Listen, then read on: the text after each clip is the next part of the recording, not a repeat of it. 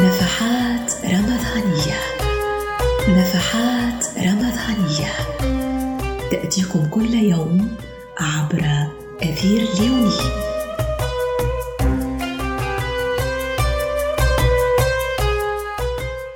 الصوم هو عبادة هذا الشهر، وهو ركن الإسلام، وهو العمل الذي اختصه الله لنفسه ورتب عليه الأجور العظيمة. ليس المقصود من الصوم مجرد الإمساك عن الأكل والشرب والاستمتاع، ولكنه مع ذلك إمساك للجوارح كلها عن نهى الله عنه.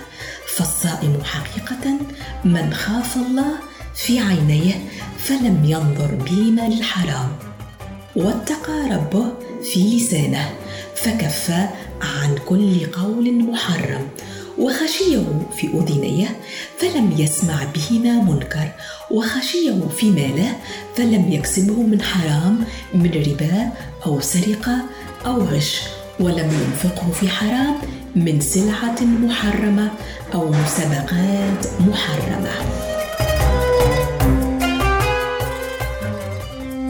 نفحات رمضانية.